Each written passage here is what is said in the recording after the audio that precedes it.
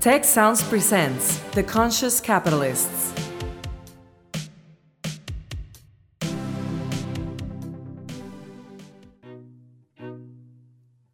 Hello and welcome to The Conscious Capitalists, hosted by two of the co-founders of the Conscious Capitalism movement and co-authors of the Conscious Capitalism Field Guide from Harvard Business Press, Raj Sisodia and Timothy Henry. Each week, this podcast covers current events and business news and Raj and Timothy's latest thinking on what it takes to build a conscious business. For more information and notes from the show, go to www.theconsciouscapitalists.com. And now, Raj and Timothy. Hello, everyone, and welcome to episode number 40 of The Conscious Capitalists with myself, Timothy Henry, and my partner in making the world a better place through business, Raj Sisodia. Hi, Raj. Hey, Timothy. Good to see you again. Good. We've had a little bit of a break, and it's good to be back. And it's good to be back this week with a very special guest of ours. So we're lucky today to have Joe Kenner, who was named the president and CEO of Greyston Bakery in April of 2020. He's also a fellow board member of Conscious Capitalism. And prior to joining the executive team at Greyston, he had a really interesting set of experiences, both in the public and in the private side of business. He spent a number of years at the Westchester County Department of Social Services and spent 14 years in corporate America, working in insurance, underwriting, risk management, capital markets, and sales strategy.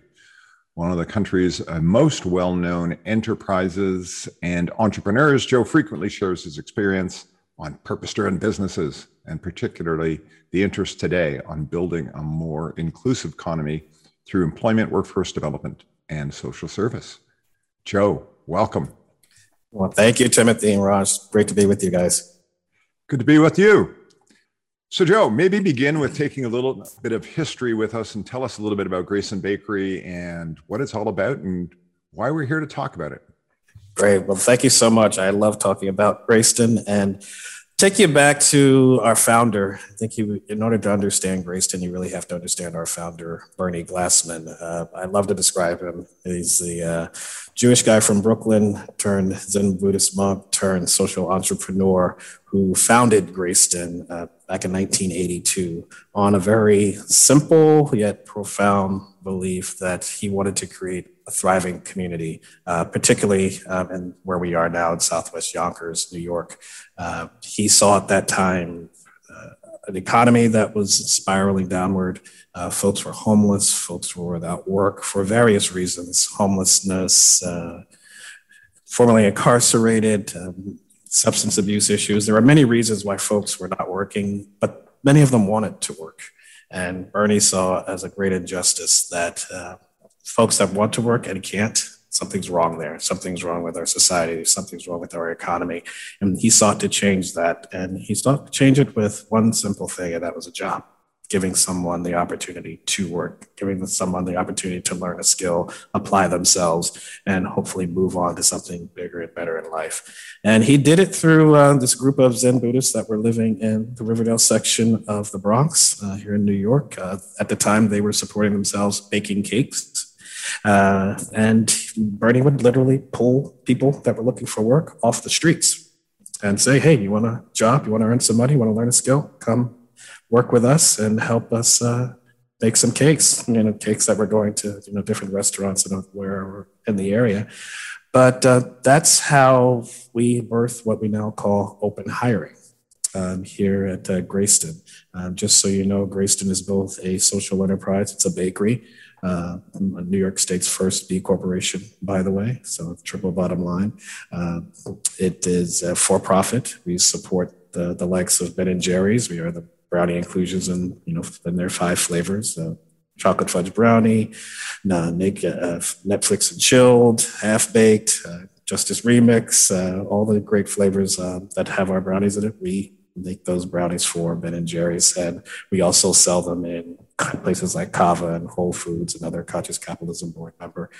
So we're very proud of Greyston Bakery, but we also have a foundation that's focused on providing workforce development training to the folks here in Southwest Yonkers, giving them skills in emerging industries, both on the entry level as well as the middle skills level. And it's all built around Bernie's initial idea and foundation of providing hope. giving people an opportunity. Our new mission statement is very much focused on unleashing the power of human potential through inclusive employment, one person at a time. And that's what we do both at the bakery and at the foundation. It's how do we get folks into the mainstream, get them working, and leading to a thriving, more prosperous future. And it begins with one job, but it doesn't start there. It's the wraparound services, it's the support. And we've been doing this now for nearly 40 years. And our goal is not just to continue doing what we're doing and double down, and particularly in this economy, and I know we'll talk about that later, but it's actually inspiring other companies to do what we do at the bakery. Open hiring is a very simple, again, yet profound model for bringing folks into the workforce, where you just put your name on a list. And when the next job becomes available, you get it.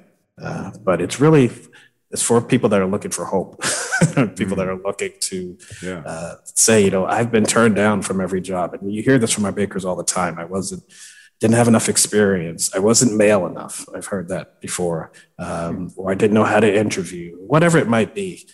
Folks didn't, I always say we don't give people a second chance. We give people a chance. We give them an opportunity.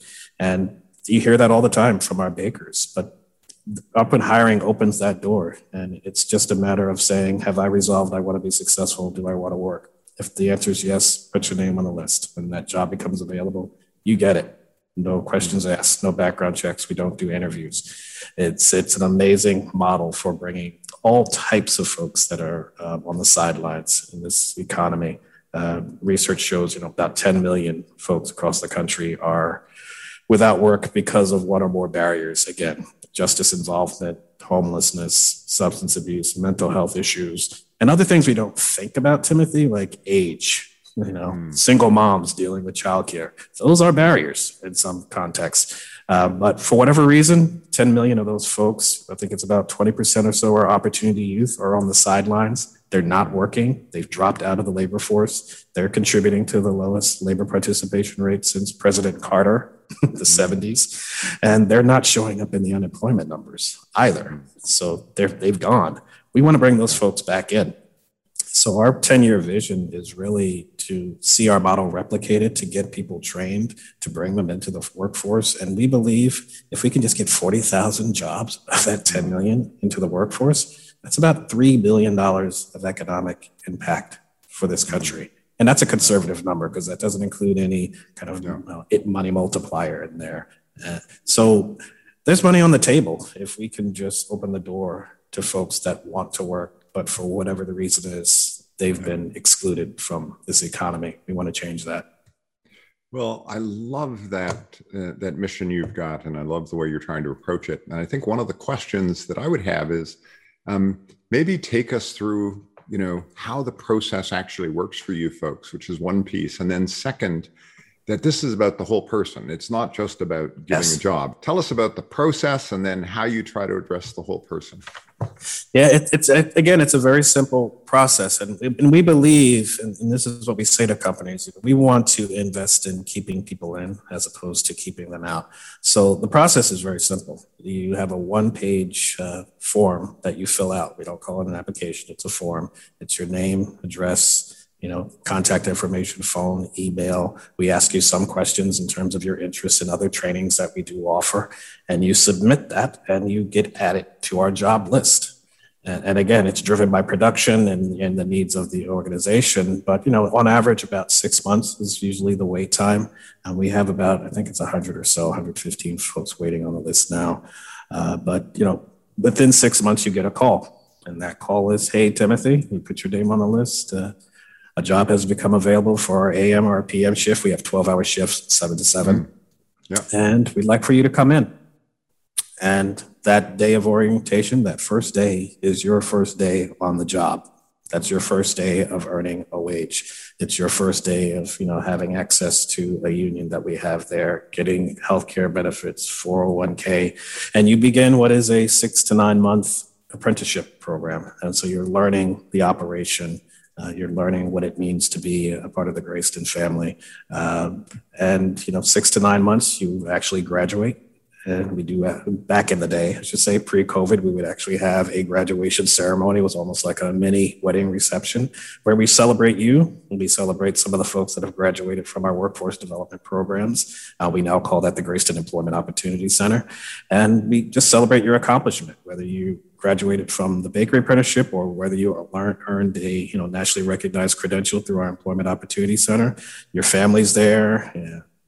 People that friends are there, the whole Grayston team is there, and we're just simply celebrating this accomplishment. But it begins a journey, and we want you to either grow within our organization. About 25% of our folks at the bakery have come through either the apprenticeship program or our employment opportunity program, so we're excited about that. But if that's not the path you want to take after 2 years or so, we would love to, through our Employment Opportunity Center, place you somewhere else. Where you can continue to thrive, where you continue to grow. Because if we start with the premise that if not for Grayston, you wouldn't even be working, that says something about the things that we're providing to these folks here that, the bakery has given you that first step. Yeah. Now you can take the next step. I always say we have about 100 folks at the bakery, 70 of whom are the open hires. That's about as much as I can hire at any given point in time. Wouldn't it be awesome if I had 5, 10, 50, 100 more employers like Grayston doing the same thing, providing the same opportunities? What could that do? What kind of economic adrenaline could that be to an economy like a Yonkers, like a Rochester, which is where we are, or a Baltimore or Chicago? Yeah. We could really change this country for the better. Well, we share a common client because I pushed one of my clients, The Body Shop, over towards you guys. And we had the CEO on a couple of months ago, and he actually brought it up that, they were into open hiring. So tell us a little bit about how a company like the Body Shop approaches you, and how do you end up working together? And what does that look like when you do try to take it outside of the normative model that you've got? Yeah, it was great working with the team at The Body Shop. I mean, one, to just another like-minded, purpose-driven organization. I think that has to be the start for a conversation like replicating open hiring. They call it inclusive hiring, by the way. They started in 2019. They did a pilot of open hiring in their distribution center in Raleigh, North Carolina. The results were incredible. They provided just over 300 opportunities over the course of the seasonal work that they were hiring. And they found that, their turnover rate was cut by nearly 2/3. Productivity, if you think about it, units per hour went up about 13%. It was so successful in 2019 that they've decided to roll it out to their retail operations in the US and Canada. You'll appreciate that, Timothy. They rolled it out to US and Canada. And the feedback that we got these past few months, we did some analysis, talking to the folks at the distribution center, talking to the folks in the retail operations. Most of these folks, about half, were not working, probably for a year or more. Half had one or more types of barriers to employment. The qualitative feedback we got from folks, again, you hear the folks saying, people didn't like me because I was fat. I couldn't get a job. I didn't have enough experience. I didn't know how to interview, but I'm a good worker. I have a strong work ethic. I just didn't know how to interview. So many different stories, but you hear you see and hear all the different barriers that folks were going through. And because of The Body Shop, and now that's about just over 1,000 opportunities that they've provided through the distribution center and the retail operations, you're seeing that type of success. And we just want to see more of that.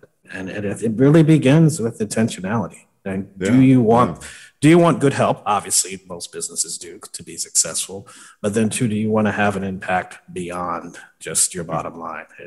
As conscious capitalists, we believe that businesses can do well and do good at the same time. It's not to the exclusion of and I think the thing we also shouldn't underestimate is the impact it has internally within The Body Shop.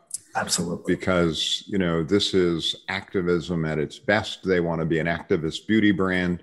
Their ability to get involved in the inclusive hiring process and starting to make it a part, not only in the US, but now also in Europe, has been tremendous in terms of their own morale of saying, hey, listen, we're living a purpose. We're making a difference in the world.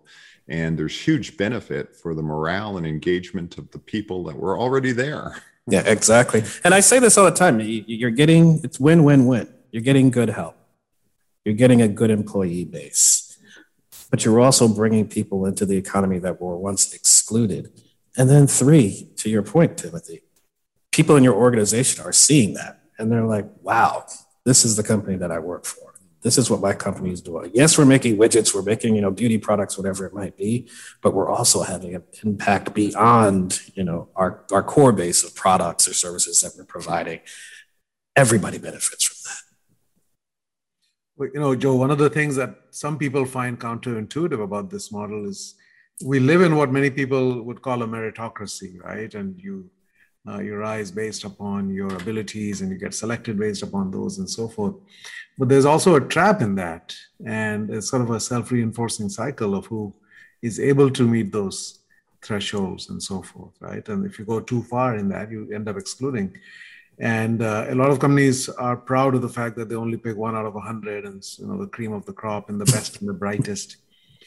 And the fact is we have to organize business around the idea that ordinary people who are extraordinary in so many ways, every human being has capabilities, but to be able to see that and not have these artificial thresholds, which are different kinds of barriers, even in addition to what you've talked about. Yeah. Yeah. And what you're talking about, Raj, we call it social capital, right? I mean, probably all of us have had somebody pour into us, whether it's our parents, whether it's a teacher or somebody that's poured into you and has taught you how to interview, maybe even gave you an internship somewhere or told you how to write a resume. All of these little things that aren't so little because they could be impactful in terms of your career trajectory. A lot of folks don't have that. A lot of the folks that we work with, they don't have that social capital. We are the people that are giving them the tools to succeed. Here's how you interview. Here's how you shake hands. Here's how you look at somebody in the eye in a conversation. All these little things. How do you deal with conflict, right?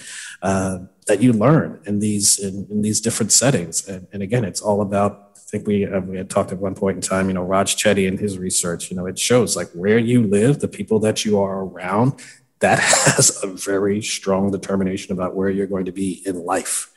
So if you're around people that are working in a very diverse environment, people that are educated, that zip code could be your ticket either to a great future or a not so good future.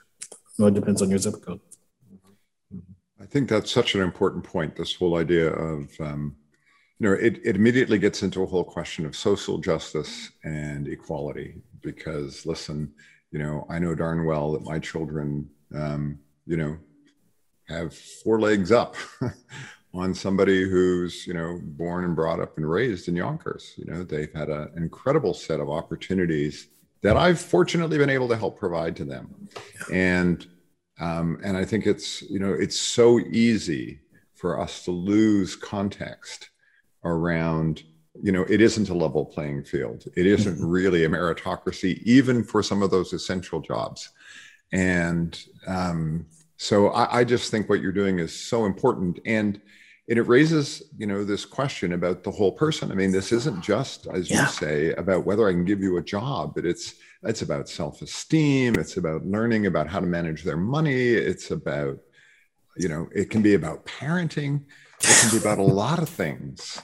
And I'm curious how you help the whole person and see the whole person when they come in contact with you folks. And what you're getting to, Timothy, that's the whole idea of what we call inclusive employment. That's why it's in our mission statement. We just had a town hall yesterday, and we had an hour-long Q&A, and we were all struggling with this term, inclusive employment, and what does it really mean? And it means what you just said. Yes, we lead with our open hiring model. We want folks to replicate open hiring in whatever form. The purest form is open hiring because we don't ask any questions. We don't segment any groups. But if you want to hire single mothers, if you want to hire the formerly incarcerated, go for it. The idea is we want to bring people into the economy that were excluded, but it cannot stop there. I mean, if anything that COVID has taught us, and I say this all the time as well, is, we are seeing at least in our organization, this is the evolution of human capital management. This is the evolution of human resources, where folks are now talking about, am I safe in my organization? Do I have the tools to be successful from a training standpoint? What is the career path for me here? Is there a glass ceiling? All of these things are broader questions that we're now talking about. So, one, recognizing the populations that we bring into this organization, we realized that it was necessary for us to have, we've called it a care coordinator, we've called it an employment path maker, but essentially, someone who with a social work background who works with our entire staff, not just the open hires, that makes all of those connections that you were talking about, whether it's childcare, whether it's finding a home, dealing with child support, whatever it might be. But those are some of the non-traditional human resources things that you may not have had. I worked in corporate America, Pepsi, Lehman Brothers, Chubb and Son. Those were things you didn't really talk about with human resources. But those are needs that your employees have that actually impacts their productivity. It actually impacts whether they come to work. First of all, if they come to work, do they bring their whole selves to work? And if they're at work, are they as productive? If you have a family in crisis, or you're sleeping in your car, or you don't have a place to go at all, how successful do you think you're going to be on the job? So we want to make sure that you're both professionally as well as personally successful, because the two go together.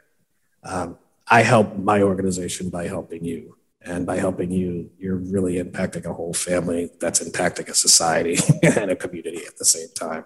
So there is this linkage here that is, to me, important to make. And for us as an organization, that's what we've committed to, for at least for our 10-year vision, is inclusive employment, stakeholder capitalism, and bringing folks into this economy in a way that's going to be impactful and meaningful for folks who are just looking for the opportunity. Joe, one of the powerful aspects of Greyston are the stories. And I've, of course, heard a number of them, including Dion Drew, who spoke at our conference in Philadelphia a number of years ago. And he's still with us. Still with you and doing well. I mean, his story was very, very inspiring and uplifting. And I know you have others. Would you like to share a story or two that particularly moved you? Oh, there is just, the beauty of it all is, there's 70 and more, because there are people who have been through the organization over the years. We worked with a group of students from Westchester Community College who put together a documentary on 3, with one person in focus, but it was 3 of our employees. The documentary is called Wide Open Dreams. We did a preview about a month or so ago. It's about a 20-minute documentary, but it just takes you through the lives of 3 people, 3 different stories. One is a single mom with 5 children. Another is a formerly incarcerated individual. Another is a woman who had Spanish as her first language. So see all the different barriers that are there, the different stories and challenges that people faced. But I'll start with Shauna, who was kind of the focus of this documentary. Shauna, at one point in time, was this close to giving up her 5 children because she could not find a job. And again, she'll tell you, when everybody said no, Greyston said yes. She wasn't male enough. She didn't have enough experience. She didn't have the right education. There was always some reason why she couldn't get a job.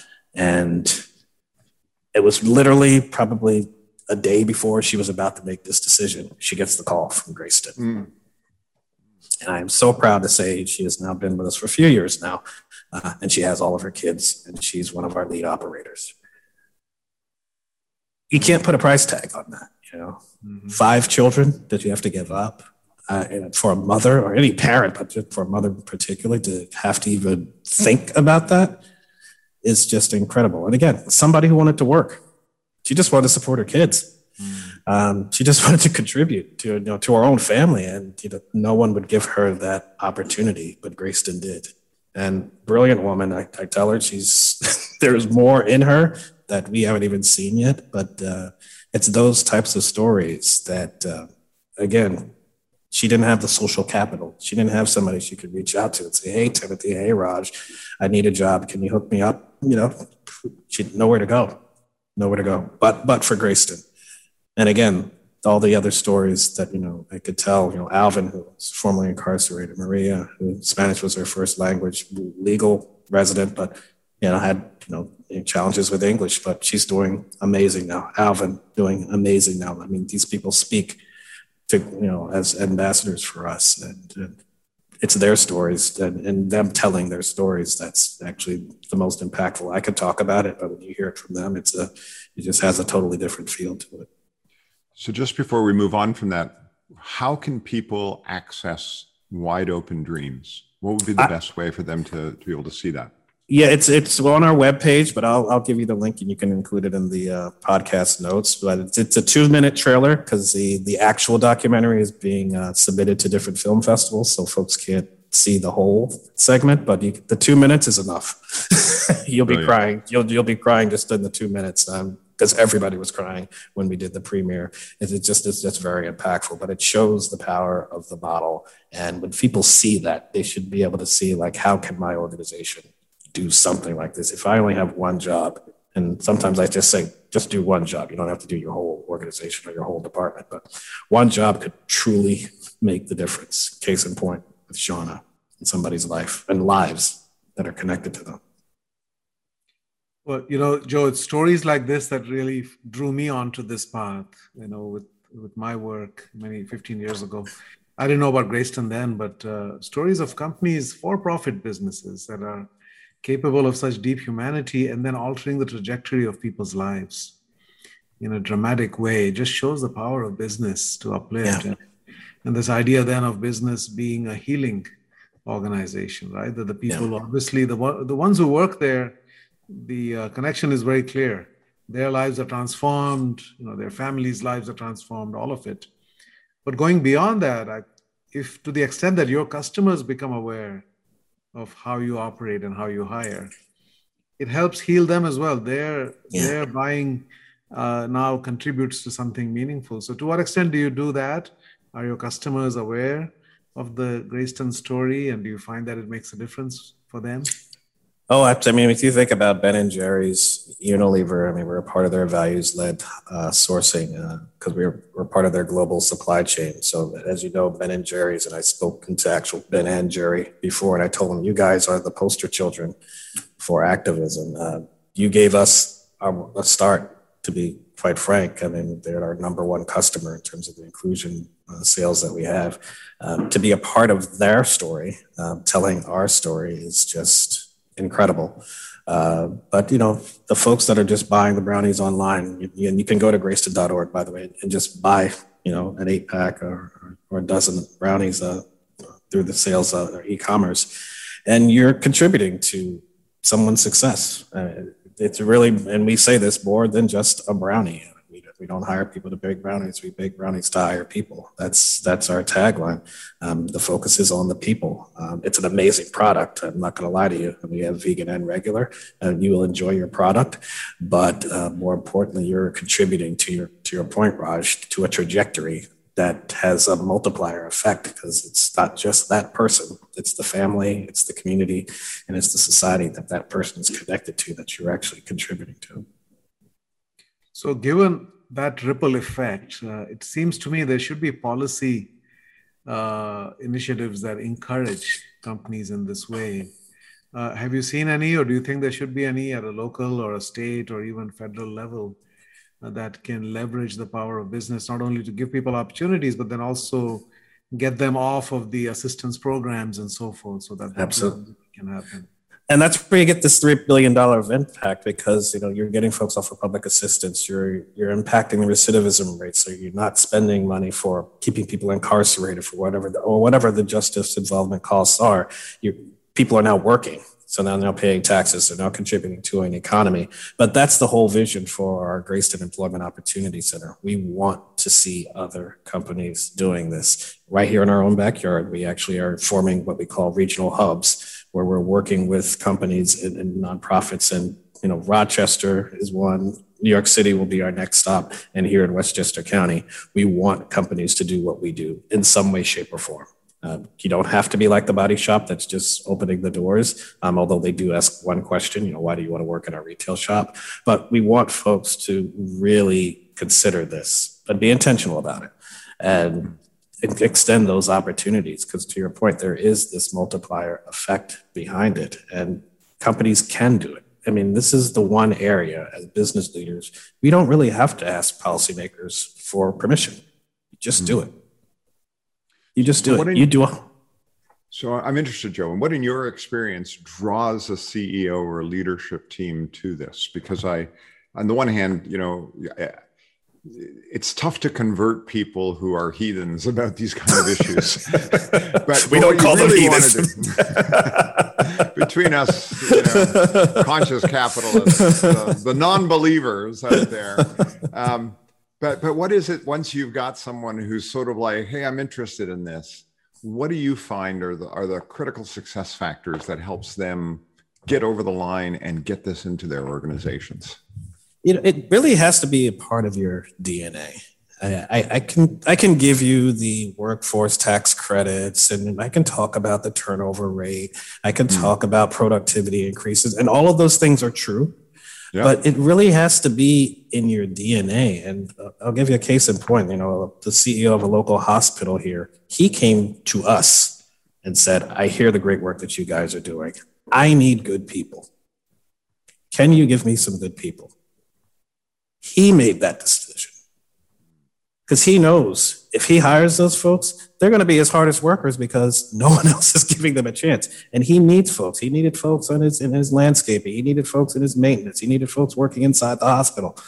He knew the benefit that this would bring to his organization, but he also knew the benefit he would be providing to the people he hired. And it's that person, it's that organization, and it does start at the top. You have to have the full buy-in from not just the CEO, but really your entire management, your entire staff, because that's what makes it work. We're talking employment here. It's not just one person. It's an organization of people. It's a community. Yeah. So you have to have that buy-in. It has to be a part of your DNA. But it starts with, and I go back to this word all the time because to me, this is the secret sauce, is intentionality. Because I said this at our town hall yesterday, we're making an investment. This is an investment. You're making a decision to bring someone on, and you're making a decision to say, you know what, I'm going to invest in your training. I'm going to invest in your future. I want you to be successful. This is a reciprocal relationship. So I want you to talk to me. Like if there are things that, challenges that you're facing, we want to know about it so that we can correct them. That's an investment. And if you're making an investment, you got to be intentional about it. Right. And that goes with whether it's, securities or human beings, you got to be intentional about it or it's not going to work. So it really starts there. And it does start at the top, but you do need the buy-in from the rest of the organization. And it goes to, what do you want to be as an organization, right? And people like The Body Shop, it's easy. People like Rhino Foods, it's easy. Unilever, it's easy because that's just part of who they are. And that's really it at the end of the day. It's intentionality. Well, you mentioned the number earlier. Sorry, go ahead, Raj. I was going to say, are there people who, having been through your program and having had the doors open and taking that first step of the ladder, then want to go into, for example, entrepreneurial direction? They want to start a little thing of their own. Are there any avenues that you help them get onto in that direction in terms of entrepreneurship?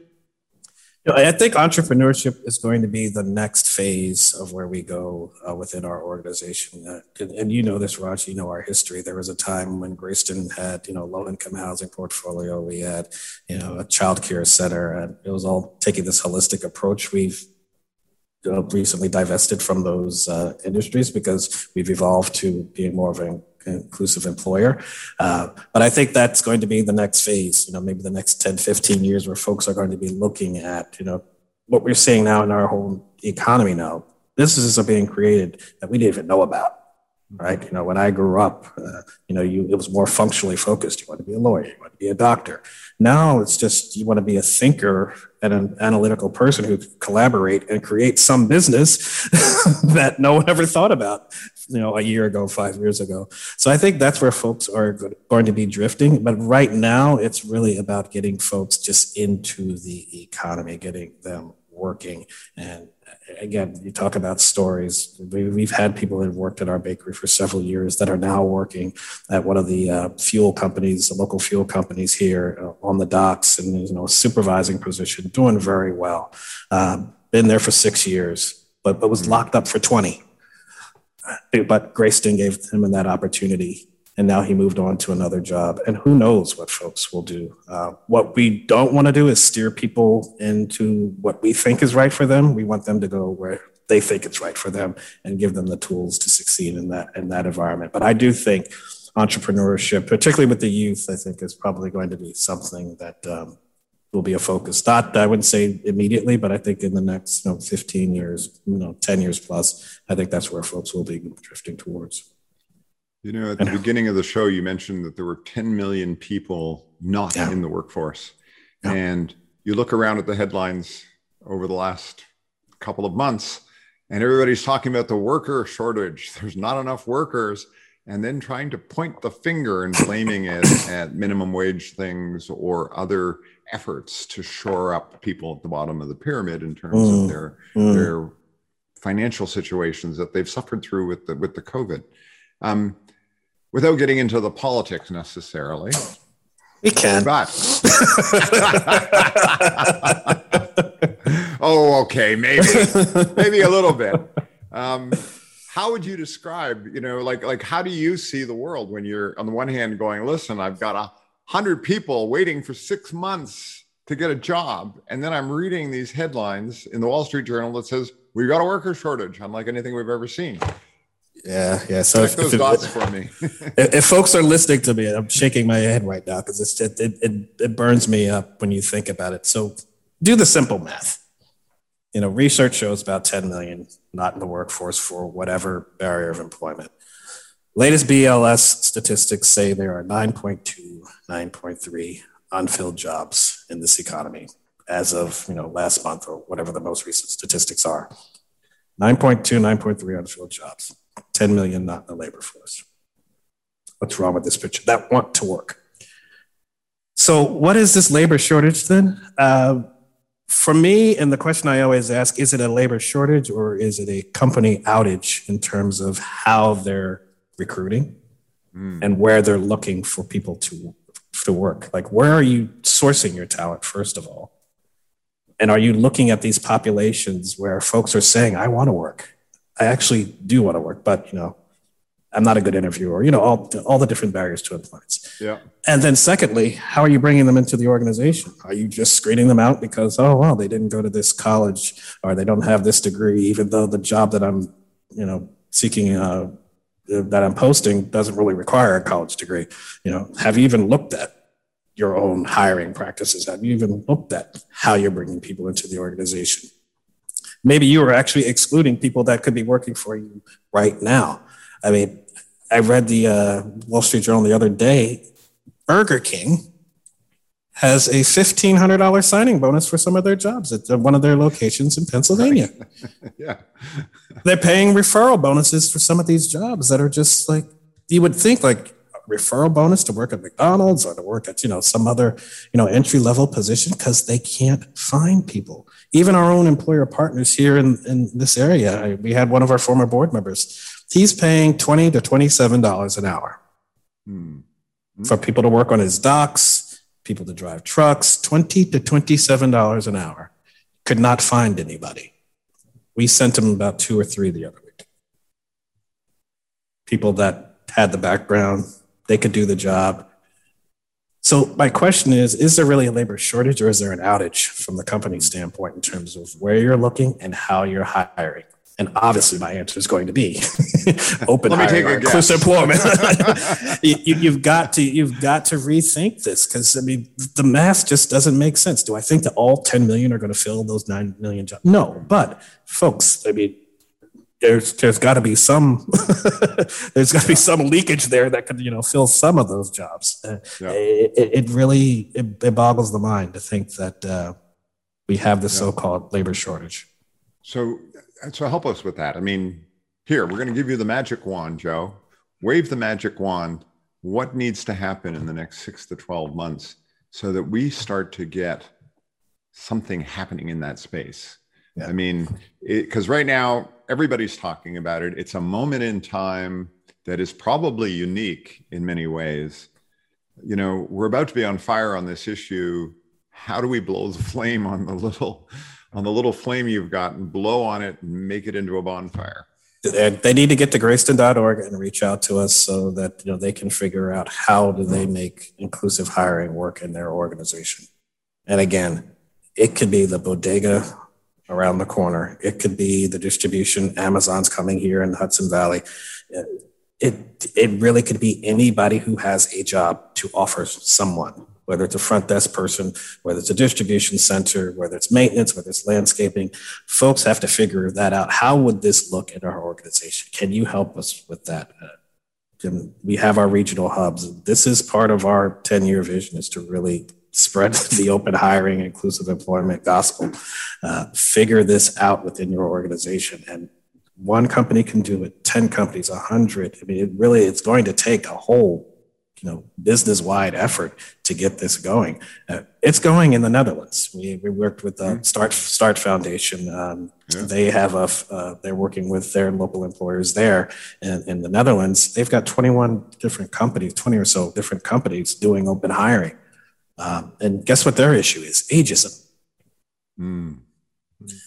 So they're addressing it that way. And they're also looking at sustainable wages and things like that. But everybody is finding a creative way within their own context to figure it out and to bring people in. And again, it's people that want to work. I mean, these aren't, quote unquote, lazy people just sitting around collecting a point. They actually want to work.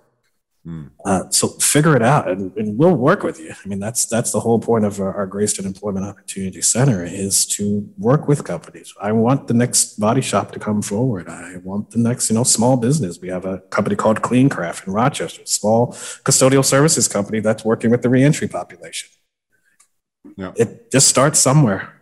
And, and business-minded folks who are traditionally focused on just the bottom line are seeing the impact, because, again, they get good talent, but they're also making an impact within their community by hiring the folks who live there to do a job for them.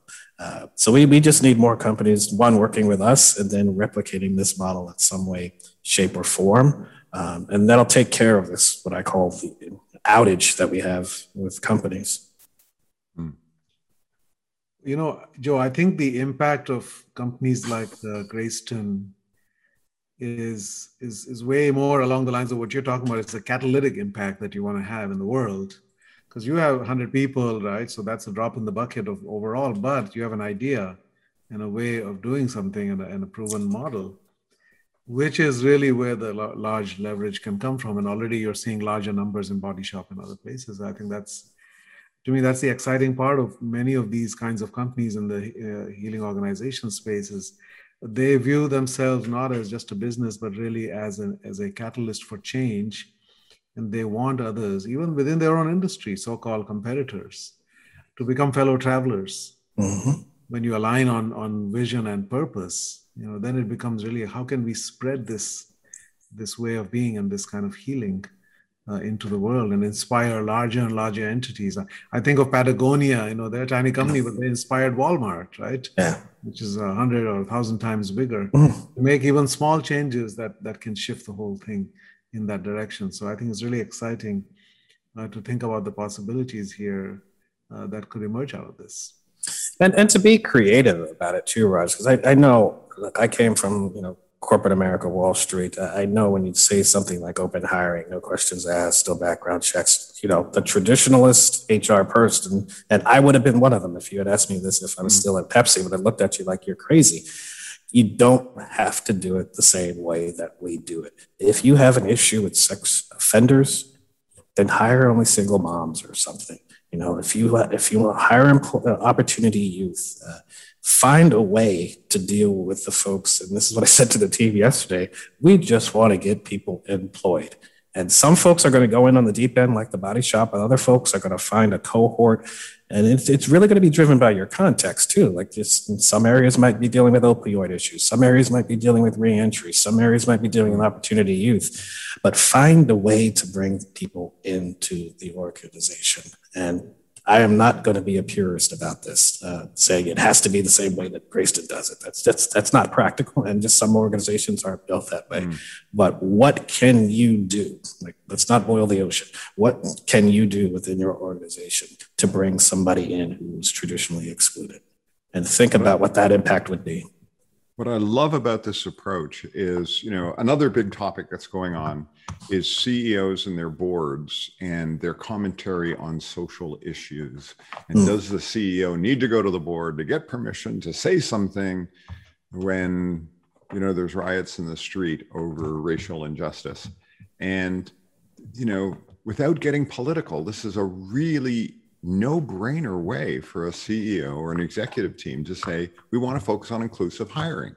That's, we've got this worker shortage, let me connect the dots here, inclusive hiring might be a really good way, and so it's interesting, when you use the Burger King example or you use the McDonald's example of, how partnering with McDonald's, or if McDonald's came along and said, we want to partner on inclusive hiring, help us roll that out at scale to our franchisees, to our stores. It doesn't have to be a social commentary on, critical race theory teaching in schools. We don't have to have that debate. We can just sort of go, hey, here's inclusive hiring. You got a shortage. It makes sense. Do it because it makes sense. Absolutely. Yeah, it's really that simple. But again, it's profound at the same time, because the issue is there. Companies are having these challenges. Communities are having these challenges because their residents are not employed. And if you are an organization located in that community that's struggling to bring people in, who do you need to be working with? Who are your partners that could help you get these employees? If you're going through the traditional means, you're probably missing all the folks that I've been talking about, because they're not on LinkedIn. They're not. They don't know so and so who knows so and so. They're just sitting around because everyone else has told them no. So you really have to get creative about this, because you're struggling as an organization, because you said it, $1,500 signing bonus, to work at Burger King. So something is going on. Something is going on, and some innovation needs to take place somewhere, because the traditional way clearly is not working. I mean, we're seeing wages going up. We're seeing these sign-on bonuses. We didn't talk about referral bonuses. That's a new one now.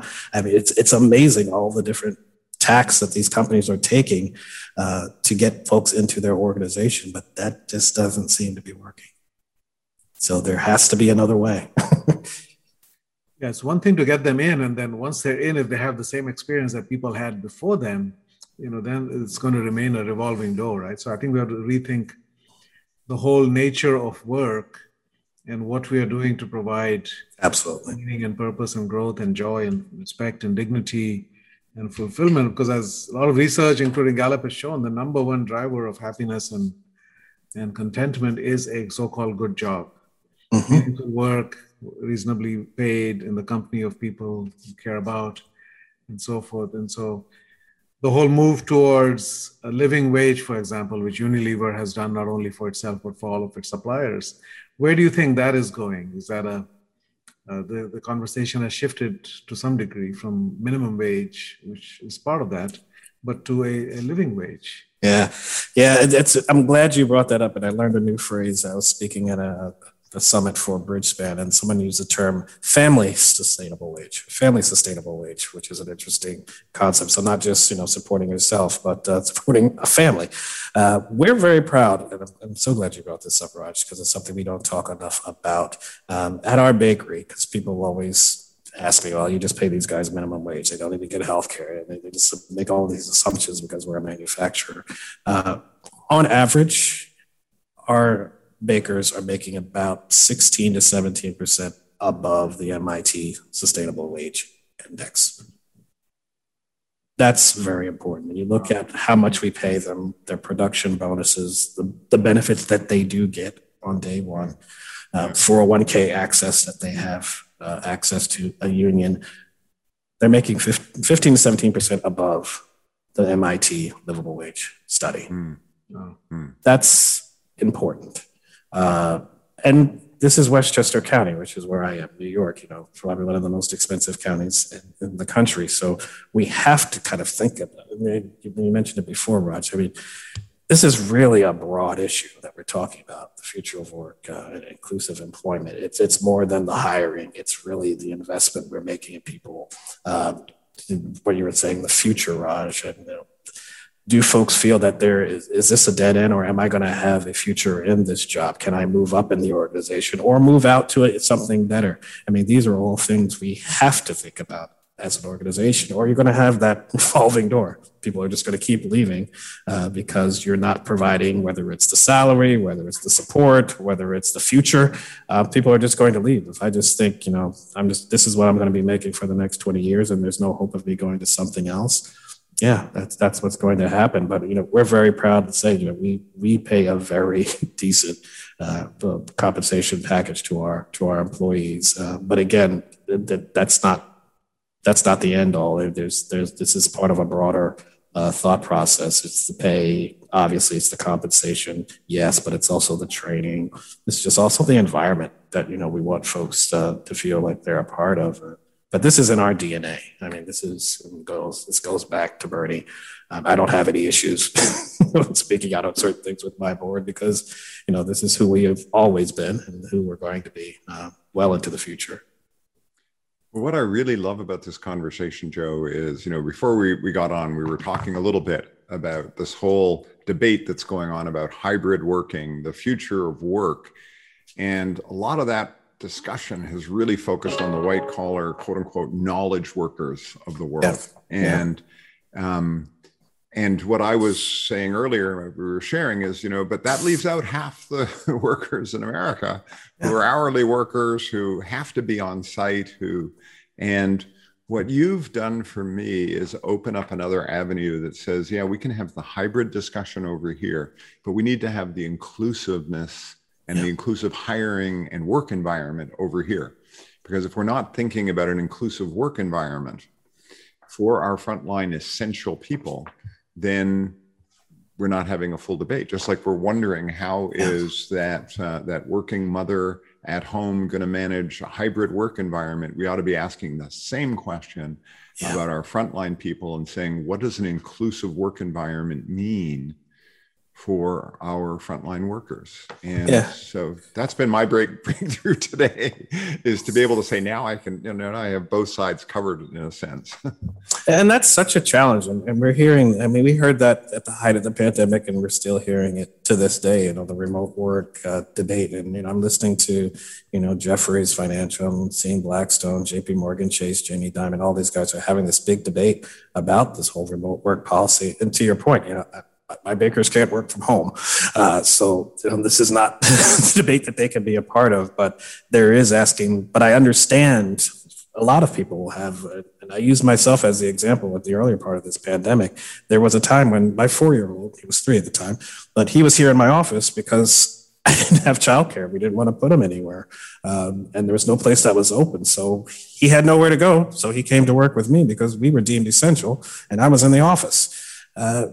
But other folks don't have that luxury. Our bakers can't bring their kids to work. They obviously can't work from home. But what are the supports that, to your point, Timothy, do other people need? Because that's really what the remote work debate is about. Is folks may not have childcare, or folks just may be scared to come to work. Is it a healthy, safe environment? So we do have to ask those questions. And I'm torn. I've been very frank with my team here. I'm torn with the whole remote work debate because this is very much a people-facing business. Obviously, I have half of the shop, the bakery that can't work from home. They have to be here. But our foundation folks, we're in front of people. We're training. There is a secret sauce to being together: creativity, ideation, just being in the environment and understanding each other. You can't do that on Zoom and Teams. But at the same time, I understand that some of our employees have, issues that require them to be at home, and we just have to figure out how we work around that and make it work. But not everybody has that luxury, and it is a privilege. Remote work is a privilege to be able to do, but not everybody's going to have it simply by the nature of their job. Yeah. It just can't be done at home. Well, Joe, I think one of the encouraging things about the present moment we're in is it feels like we're at the beginning of a kind of a race to the top dynamic among companies. For example, Amazon now, under their new CEO, is making a commitment to say we want to be the best employer in the world. I mean, they used to be the most customer-oriented company, right, in the world, and now that's a new aspiration. And if you can have such a massive employer make that commitment and then deploy their extraordinary resources to figure out what that means and how to do it. And that's in response to some of the, you might have seen the big New York Times article about how they manage their warehouses and how they actually want high turnover and they don't promote from within. And, they give bonuses for people to quit, not to come in because they want to hire new people at the lower wage and so forth. I think all of that mental model, I think, is shifting. And the interesting thing is, that's happening in the absence of unionization. The old mechanism was unions would then negotiate and fight hard and, get the higher benefits and so forth. But I think doing it voluntarily from a place of enlightened self-interest, I think is to me a very encouraging dynamic. And that's going to ripple out through the economy and not independent of any temporary so-called worker shortage. I think it'll just sort of the new normal. That's what I'm hoping. No, and I hope there is that race to the top, as you say. And if anybody from Amazon is listening, I do hope they reach out because this is, and it's not it is self-interest in the sense you want good employees, but I would hope that people see a broader view of that. Again, you're getting good talent that'll be a benefit to your organization, but you are making a huge impact in your society as well. And we say all the time, let us help you look good in terms of adopting this new model and new approach to things because they've had some challenges in the media, but I think there's some ways around that works for the people you hire, that works for your organization, but that works for the areas where you're going to be located. So as we race to the top, I do hope that they look to us, to Grayston, to help them along that journey. So Amazon, call me. Joe, thank you so much for your time and attention and a really fascinating discussion. If our listeners do want to find out more about open hiring, inclusive hiring, and about Grayston, where would you recommend that they go? Please go to our website, grayston.org. They can donate there. They can buy brownies there. They can learn about how to replicate the model. But grayston.org is where they should go. And we'd be happy to connect with them and sign up for our newsletter so that they can be informed of the latest happenings. Brilliant. Thank you so much, Joe. And thank you, Raj. And thank you, our listeners, for joining us. And whatever channel you're listening on today, please feel free to hit the subscribe button. And if you really feel so moved, go on over to iTunes and Apple and leave us a rating and give us your comments. We're always enjoying reading those things and hearing your feedback. And a big thank you to Tech Sounds, our producers for this, and Raj. And thank you also to Technologico Monterey and the Conscious Enterprise Center for hosting this and for furthering this work. All right. Be well, and we'll see you all next week.